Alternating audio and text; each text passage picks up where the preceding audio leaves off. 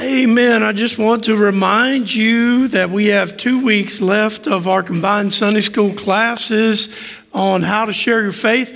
This is a very important week for you to come because this week we'll be talking about what will happen next week, which will be our outreach week of Sunday school class. And we're going to have some yard signs we have made up and a lot of stuff like that we're going to bring this Sunday school hour right after this, that you can put in your yard, invite people to church, some different things like that. So we want you to be here for sure during the Sunday school hour. Even if you missed all the other ones, come to this one today. It'll be the most important one of the whole series. So please come and be part of that if you can. And let's open our Bibles together today to the book of Luke.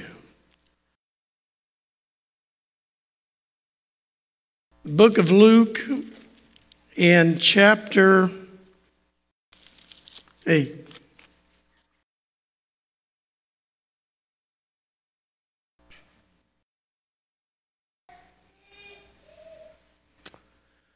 So this morning we're going to look at what happens when Jesus comes to town. I've been thinking about this an awful lot because of what God is doing in this church. God is doing an awful lot in this church. We're seeing a lot of people come to faith in Christ. When I see that happen, then I know that Jesus has come to town. I know that Jesus is showing up. I see people being unified. I see people coming and repenting of sin. And when that happens, I know that Jesus is coming to town. I know that Jesus is showing up. So we're going to have to deal with some hard things this morning. I was just really kind of wrestling with this message this week because we're going to deal with some difficult things. Some difficult things that happen whenever Jesus comes to town. When Jesus comes to town. Now, in the context of what we're looking at in Luke chapter 8, one of the things that we will notice is that this happens just after the wind and waves obey Jesus. So here's kind of the story, and then we'll pick it up. Here's what happens.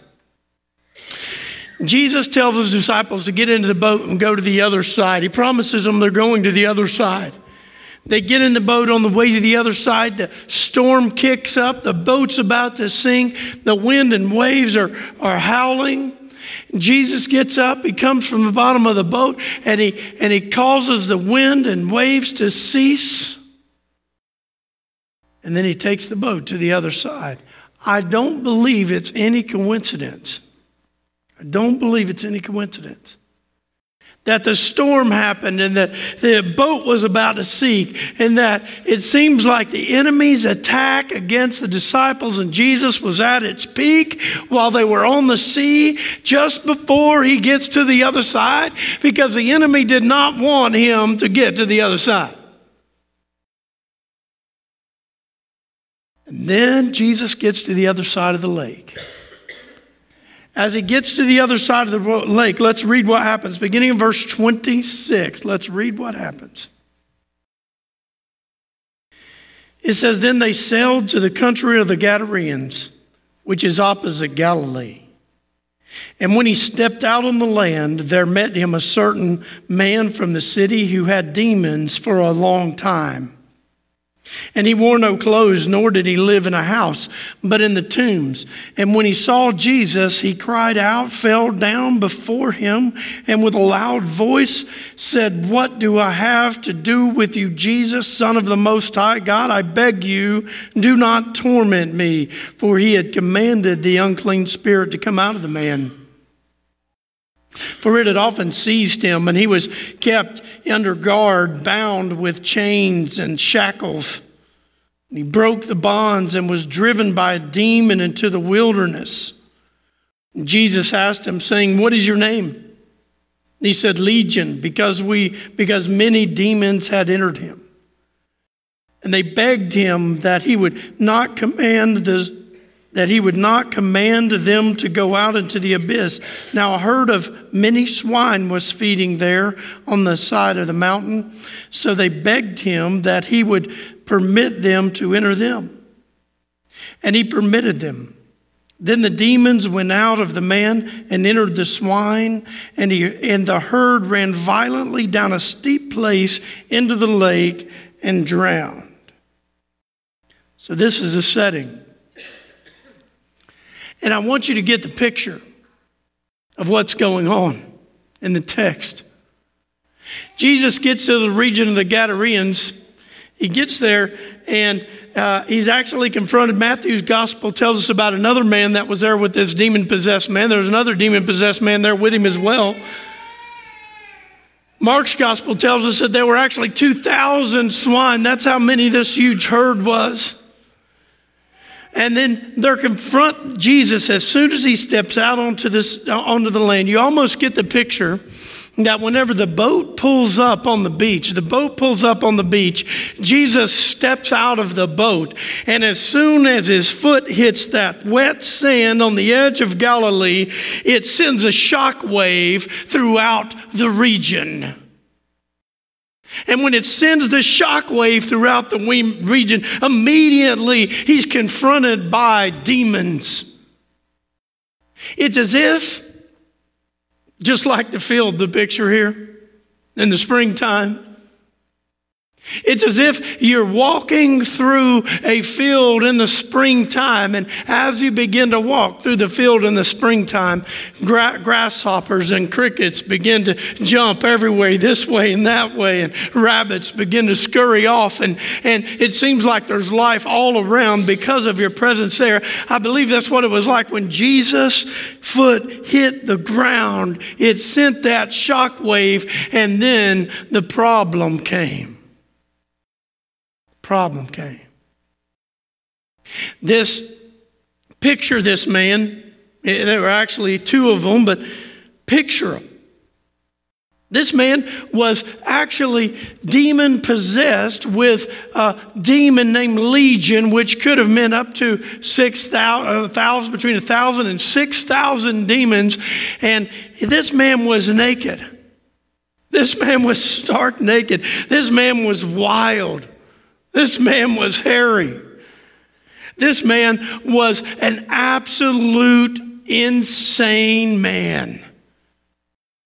He comes running and he cuts himself in the tombs, and he's scarred all over his body, and he breaks the shackles, and he's problematic to the whole community. He's problematic to the whole community because we know this about people. No matter how far back you go in history, people want to gather around water. They want to live on the beach.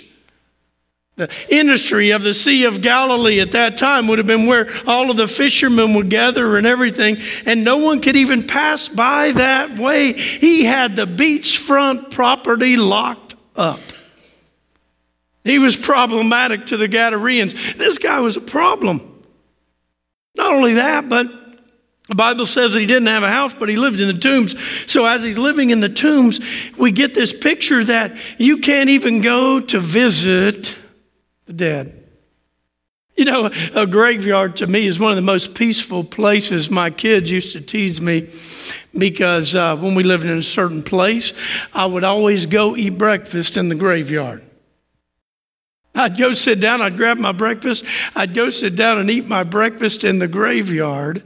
And they would say, "Dad, why in the world would you do that? Who does that? Who eats breakfast at the graveyard?"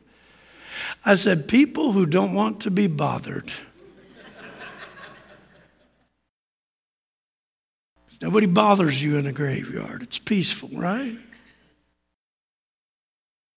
You couldn't visit this tomb.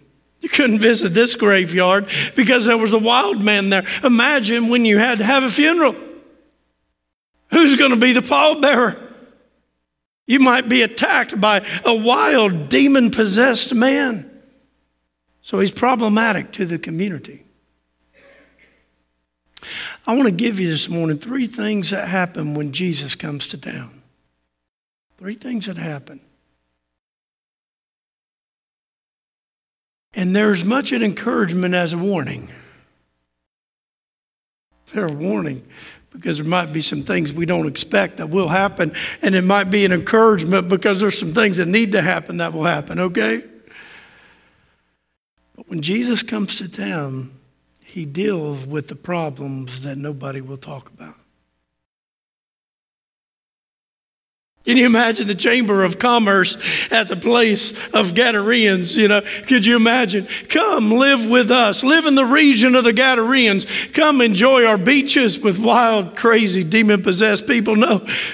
They did not want to deal with the problem. They did not want to acknowledge the problem. Let me ask you a question. What kind of family did you grow up in? Well, how did your family deal with problems? How do they deal with it? Some families deal with problems and they just go crazy, man. They just let it all hang out and they air it all out and they talk about it and stuff like that.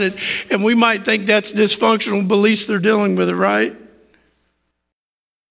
Some churches are like that. They just kind of air it out and say what's on their mind and they deal with problems. And some communities are like that. What's true for the family is true for the church. It's true for the community in this case. And, I wonder though, what a lot of families, how a lot of families deal with conflict in their home growing up? They don't. They have a strict policy that the skeletons are in the closet for a reason. Please keep them there and lock it tight. Nobody deal with the issue at hand. Nobody really acknowledge what's going on and deal with the problem. Just leave the problem, lock it away, keep it tight. Let me tell you something, friend. That demon that lives down by the tombs and down by the lake that nobody wants to deal with, if Jesus shows up in town, he's going to deal with it. He's going to deal with it. He is not going to ignore it.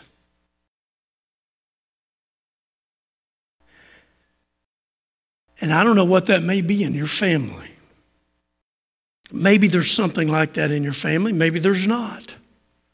But perhaps there's something in your family that nobody wants to deal with. And if you let Jesus show up in town, he's going to deal with it. Same thing is true for the church. There are things in churches that you could be there for the next 50 years and nobody will tell you what it is. But when Jesus shows up in town, one of the things he's going to do is he's going to deal with the problems that no one else will. The other thing that he does is he deals with it and he calls it by name. I find it interesting. Jesus doesn't always do this, and he does this in this case. He asked the demon what his name is, and I thought, that's strange. Usually when Jesus was casting out a demon, he just told him to shut up and get out. But in this particular case, he tells the demon, tell me your name. Why in the world does he do that? I thought that's a strange and odd thing to do. He already knew this demon's name. Why would he ask this demon's name? Let me tell you why he asked the demon's name. To point out the fact that Jesus is going to call it by its name. Jesus is going to call it by what it is. We call it a lot of different things. We may call sin by 1,000 different names. We may call them by 1,000 different colorful euphemisms so that we don't judge folks. But when Jesus Christ shows up, he will look it in the eye and he will call it by its rightful name. He will proclaim it for exactly what it is so that it might be drugged, kicking and screaming into the light so that he may deal with it.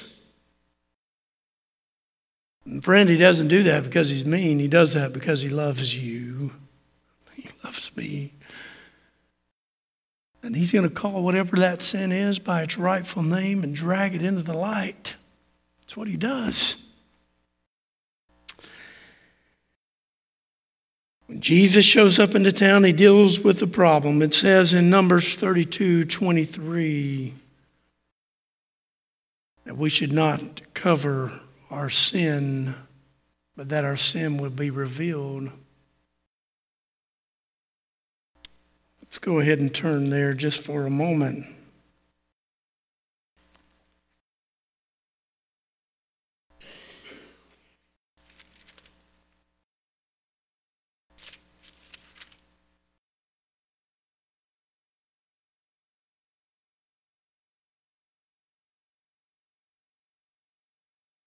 I am mistaken. I got the verse wrong. Nevertheless, it says in Proverbs, he who covers his sin will not prosper. But whoever confesses and forsakes them will have mercy. And Jesus will call it out by its name. Whatever we do in the dark, he will drag into the light whenever he comes to town. The scripture goes on to say this. In verse 34 it says, and when those who fed them, after he cast out the demon, cast it into the herd of swine, the swine runs down and drowns. It says in verse 34, when those who fed them saw what happened, they fled and told it in the city and in the country. Then they went out to see what had happened, and it came to Jesus and found the man from whom the demons had departed, sitting at the feet of Jesus, clothed and in his right mind, and they were afraid. They who had seen it told them by what means he who had been demon-possessed was healed. Then the whole multitude of the surrounding region of the Gadarenes asked him to depart from them, for they were seized with great fear. He got into the boat and he returned. See, he deals with the problems when he comes to town, but then the other thing that he does is he exposes the hearts of people. He exposes the heart. These people were gripped with great fear. And their response, the first ones, the ones who saw this happen to the pigs, the ones who were feeding the pigs, what happened to them is they fled into the town. They ran away. And that's one possible response that you can have today to what you hear. Whatever it is God is wanting to deal with in your life, you can run away from it. They ran away and they told the people in the city, they told the people in the country what had happened and how this man was healed. They were very afraid. They ran, and then all of the people in the surrounding region came to see what had happened, and it says they were seized with great fear. Why in the world were they afraid? It seems like they should have been afraid of the demons, doesn't it? Doesn't it seem like they should have been afraid of the demons? You know what happens though? Sometimes we get so used to the chaos in our lives, and sometimes we get so used to the chaos in our either community or our church or whatever it may be. We get so used to the chaos that we are more comfortable dealing with the demons than we are dealing with the Savior. That's the truth. Man, they knew how to deal with demons. They've been dealing with demons the whole time. They knew exactly what to do about the demons, but they did not know what to do about the Savior. And they were more comfortable dealing with the demons than they were dealing with the Savior. Sometimes that's the way it is with us. And these people were seized with great fear. Some ran away. Some were afraid. Why were they afraid? Well, I don't know, but you know what? I know people are afraid of change. I know that. I know people are afraid of change. Sometimes that change is what seizes them with fear. Not only are sometimes people afraid because of that, but you know, sometimes folks are afraid of losing their position or their power. And you know, there are people that are afraid of those kind of things, because I wonder how many of those folks, I wonder how many of them were religious folks who maybe they were okay with the demon down there because as long as he was down there, they knew that they were better than that. I've been in places like that. I've seen that, to where here's what happens. We can seem real high and spiritual sometimes. We can feel ourselves full and seem high and spiritual because of the problem up the road, and at least we're not as bad as that. Because of the problem down the street, at least we're not as bad as them. Because of our neighbor that lives just across from us, or maybe the person who sits in the pew next to you. And as long as I'm better than them, I'm still okay. But once they get saved, then we got to deal with ourselves. I wonder how this happens. But I think that whenever there's a problem in the community, like this demon-possessed man, if you follow me with this for just a minute, I think what happens is it can distract us from the real issues. You know, it can distract us from our heart issues. Let's do a history lesson for just a minute. Please forgive me for doing this, but I need to do a history lesson with you because I believe this church is on the edge of revival. I believe this church is on the edge of seeing some great and tremendous things. I believe you're right there on the edge, and I don't want us to repeat history. Let's do a history review. Begin to interview with people in the church. Begin to talk about past hurts. Begin to talk about past division. Begin to talk about things that need to be healed. There are a lot of past hurts. There were a lot of hard things that people went through. But then I began to ask when those hard things happened. And you know, all of those hard things began to happen and surface.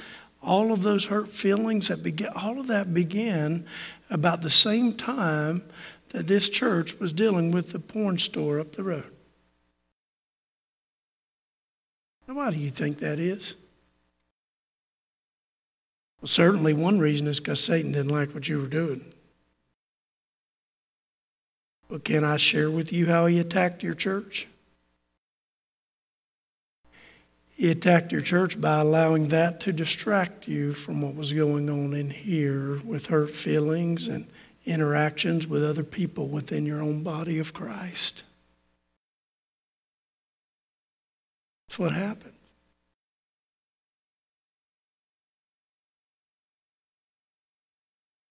Could it be that these Gadareans had been distracted so long by the demon up the road that they weren't dealing with their own stuff? Some of them at least. They weren't dealing with their own stuff. And then when Jesus showed up in the town, he began to deal with the problem that no one else would talk about, whatever that problem is. I don't know what it is. But he began to deal with that problem, and the people were terrified of what would happen if Jesus actually showed up. Then they began to ask him to leave. It says they were afraid, and they who had seen it told them by what means he who had been demon-possessed was healed. And then the whole multitude of the surrounding region of the Gadareans asked him to depart from them, for they were seized with great fear. And he got into the boat, and he returned. See, Jesus exposes the problem, but then Jesus exposes the hearts of people. That can be painful and difficult. And then they asked him, please depart from us. And I wonder if there was a time in your life, maybe in here, I don't know. I don't know where you are with the Lord right now. I don't know any of your hearts. But could it be that there was a time in your heart and in your life when God was dealing with you so strong and God was talking to you and you knew God was dealing with you and you knew God was telling you things and you knew God was growing you in Christ. You knew God was doing something big in your life. And then there was a time when you said, that's enough. I want you to depart from me. I can't handle it anymore. I'm afraid of what might happen. I'm afraid of how my life might change. I'm afraid of how it might impact my life. If you really got a hold of my heart, I'm afraid of what might happen. Would you please depart?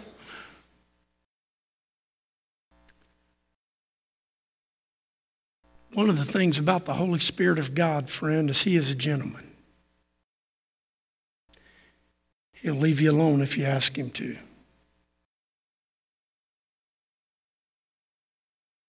But he'll also come back if you ask him to. Was there a time in your life when you asked him to depart? Leave me alone. I don't want to deal with that sin in my life. I don't want to deal with that problem in my life. I don't want to deal with that problem in my family. I don't want to deal with that problem in my church. Leave me alone. And you need to ask him to come back to that spot and deal with it. For your good and his glory, let him deal with it. Whatever it is. See, he does at least three things when he shows up. He exposes the problem and calls it by name. Then he exposes the hearts of people and drags that into the light. But lastly, and I think probably most gloriously, this is what he does. It says in verse 38, now the man from whom the demons had departed begged him that he might be with him. But Jesus sent him away, saying, return to your own house and tell what great things God has done for you. And he went his way and proclaimed throughout the whole city the great things Jesus had done for him. What is it that Jesus has done for you that you need to proclaim? What is it that Jesus has done in your life that you need to proclaim? God has done something great in your life, and what is it you need to tell someone about that he has done for you? What is it?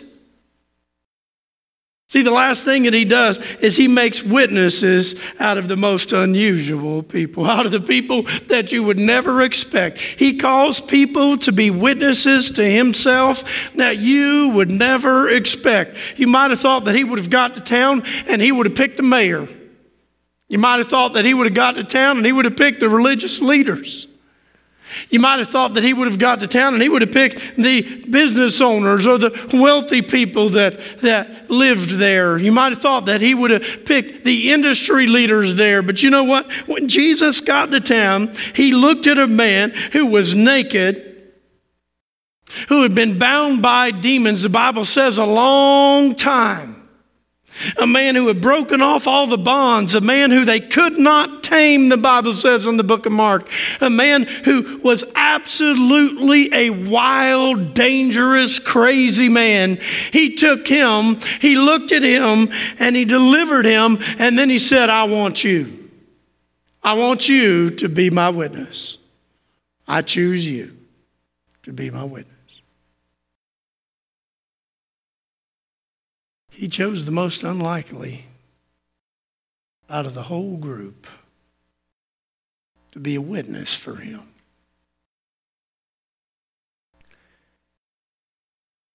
There are people that maybe God's called into ministry. They've been hindering and quenching the Spirit of the living God. God's called them, and here they are. And at some point they said, I don't want to do that. Depart from me. And he said, no, I chose you. You need to surrender to me. Maybe there's some folks who you would say, you know what, I know God's calling me to be a witness. I just can't hardly believe it. I know he's calling me to share my faith. I just can't believe he'd choose me. Well, you know what? He chooses the most unlikely people. And he saves the hardest of people. You may be here today and you may think you're unsavable. You may think you're unredeemable. You may think he's never going to save you, but you know what? He chooses and saves the most unlikely people, just like this man. Has God spoken to you about this morning? Is there something in your life that you need to deal with during this time? Folks, I believe Jesus is coming to town. I believe he wants to deal with some things in our life, in our church, in our homes, our families. Why not let him deal with it now, during this time, during the time of invitation? Why not let him deal with it then? Pray with me.